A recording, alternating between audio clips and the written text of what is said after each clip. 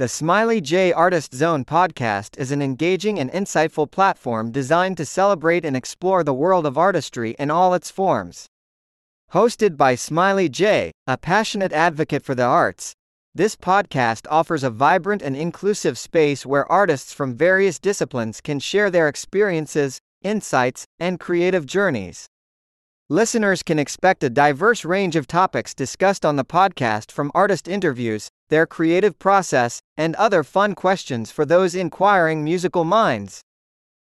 BestBookBits.com presents Security Analysis by Benjamin Graham and David Dodd, a roadmap for investing that I have now been following for 57 years, from the foreword by Warren E. Buffett, first published in 1934.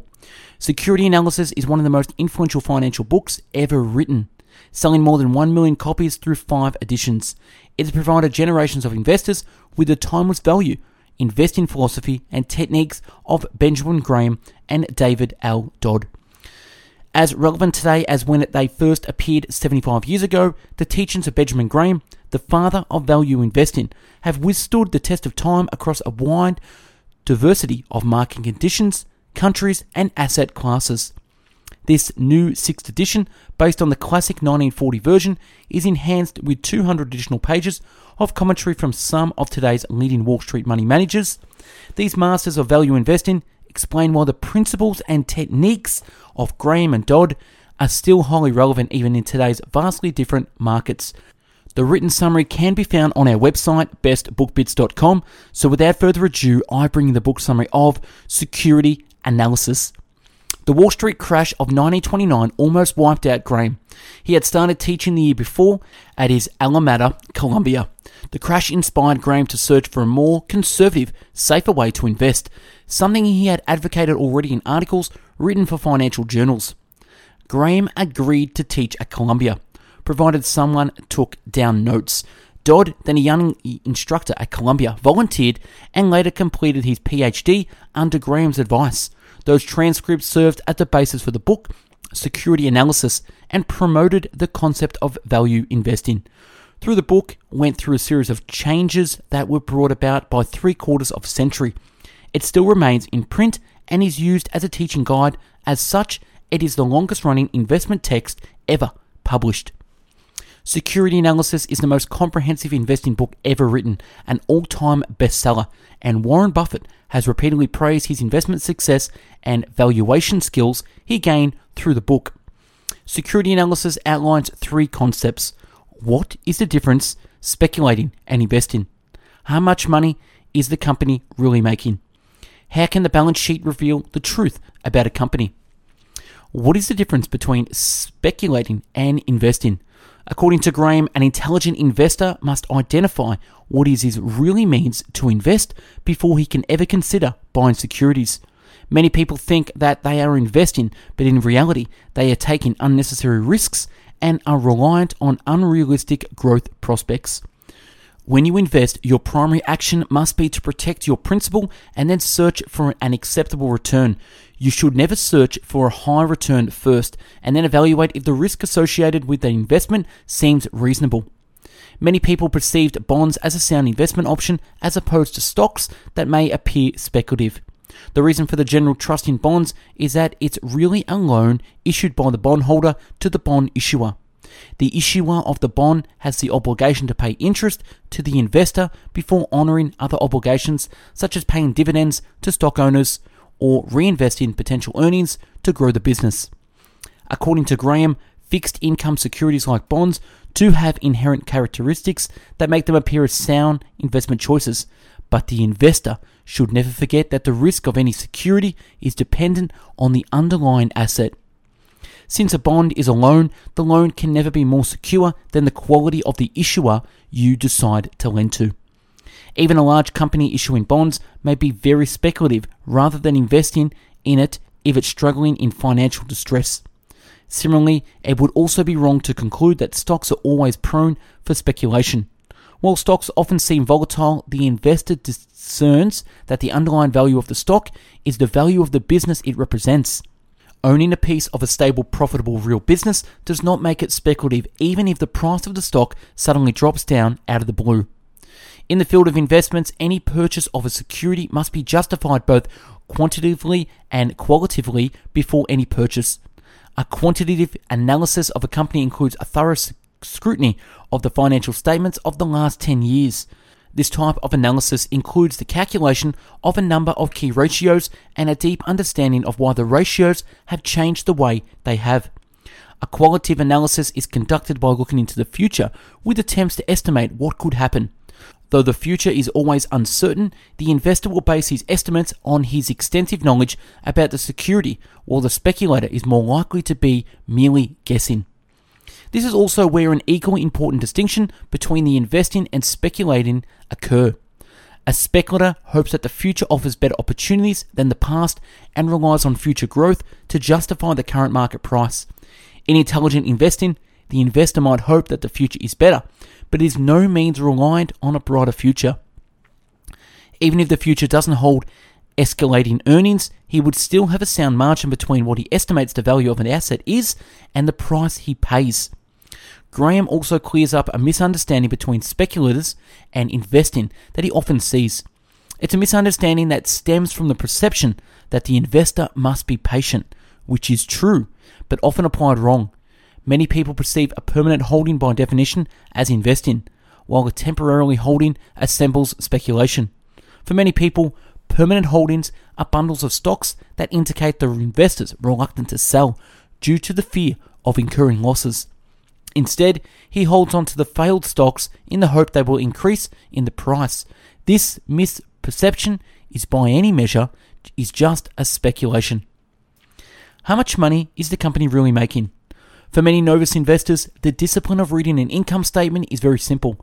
They look at the bottom line, where net income is located, and take that number for granted. Presumably, this is how much money the company is making.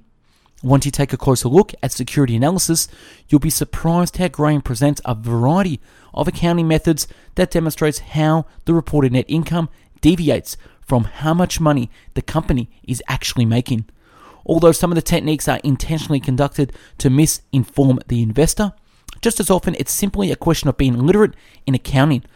It's imperative to understand how to read financial statements. One account that the investor should pay careful attention to is the non-recurrent expenses and revenue. Let's take a look at the concept. Let's imagine a profitable company that's typically making $1 million in annual profit with a series of unrelated great investments and gains $2 million a specific year. What's your prediction about how profitable the company is now? If you paid attention to the bottom line, you would see a profit of $3 million. But is that really the profit you base your valuation upon? Utilizing its core business, the company is making $1 million and at the most reasonable to value the company based on that number. However, there is absolutely no guarantee that the profit from unrelated businesses will repeat itself. If you are equipped with the knowledge of reading not only the bottom line, but the separate accounts as well, you won't fall into the trap of overpaying for a company's stock that benefited from a single fortunate year. Graham compares studying the financial statements to something that's akin to a detective's work. Everything is not what it appears to be, especially at the bottom line. The job for the analysis or detective is therefore to figure out what the normal earnings for the company might be. Even though there is no finite formula, a look at the past would be a good starting point. When looking back at past earnings, Graham also warns the analysis about a very common misperception. The trend is overemphasized. For example, if a stock's EPS or earnings per share is steadily increasing by $1 each year, say from $3 to $7 over the past 4 years, there is no guarantee that the next year's profit will be at $8, and it's even less likely that you can continue the trend line the further you go into the future. Clearly, a positive trend is good, but the analysis should be very conservative and rely closer on current earnings than placing his hopes on the future. Similarly, when a negative trend of earnings can be observed, it won't be a good practice to just assume that the negative trend will continue. It might be possible that the entire sector experienced a downturn and the reduction of earnings could be less bad when compared to its peers, suggesting that the specific company might be the best investment choice when the tides are turning. Stable earnings rather than volatility allows for a better prediction of what will happen in the future. New products are typical examples of volatile earnings. Premiums are usually paid for the stocks of such companies, which often makes investors regret.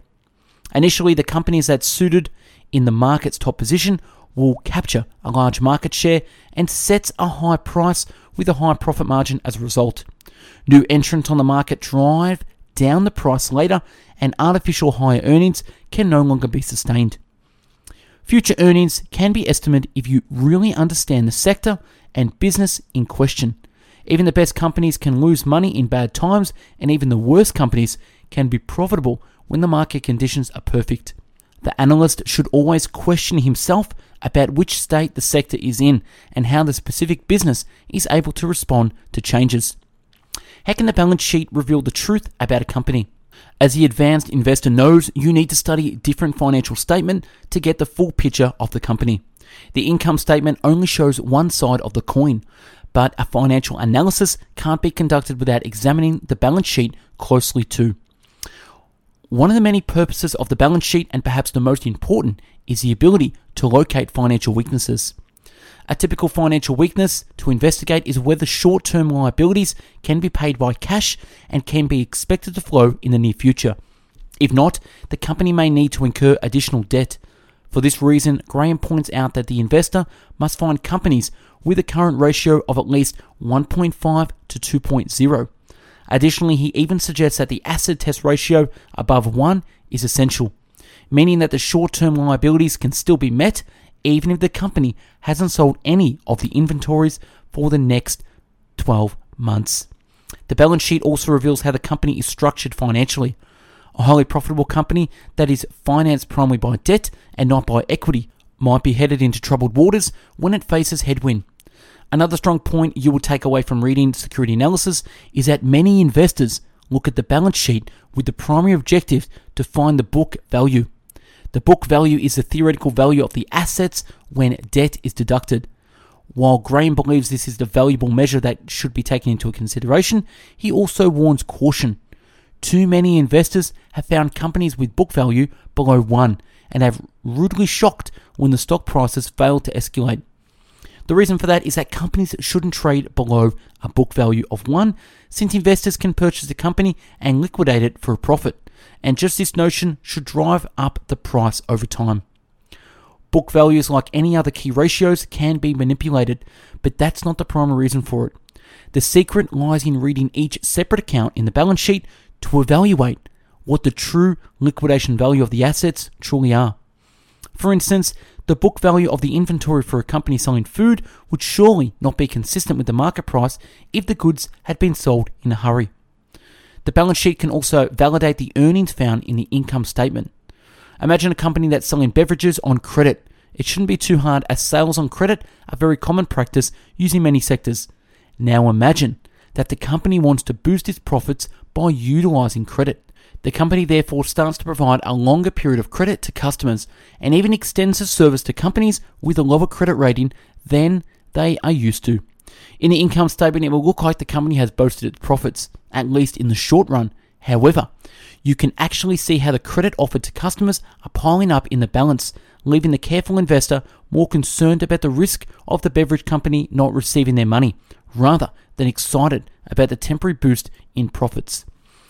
And that's a wrap in security analysis. Subscribe to the channel and take a look at the hundreds of book summaries uploaded previously.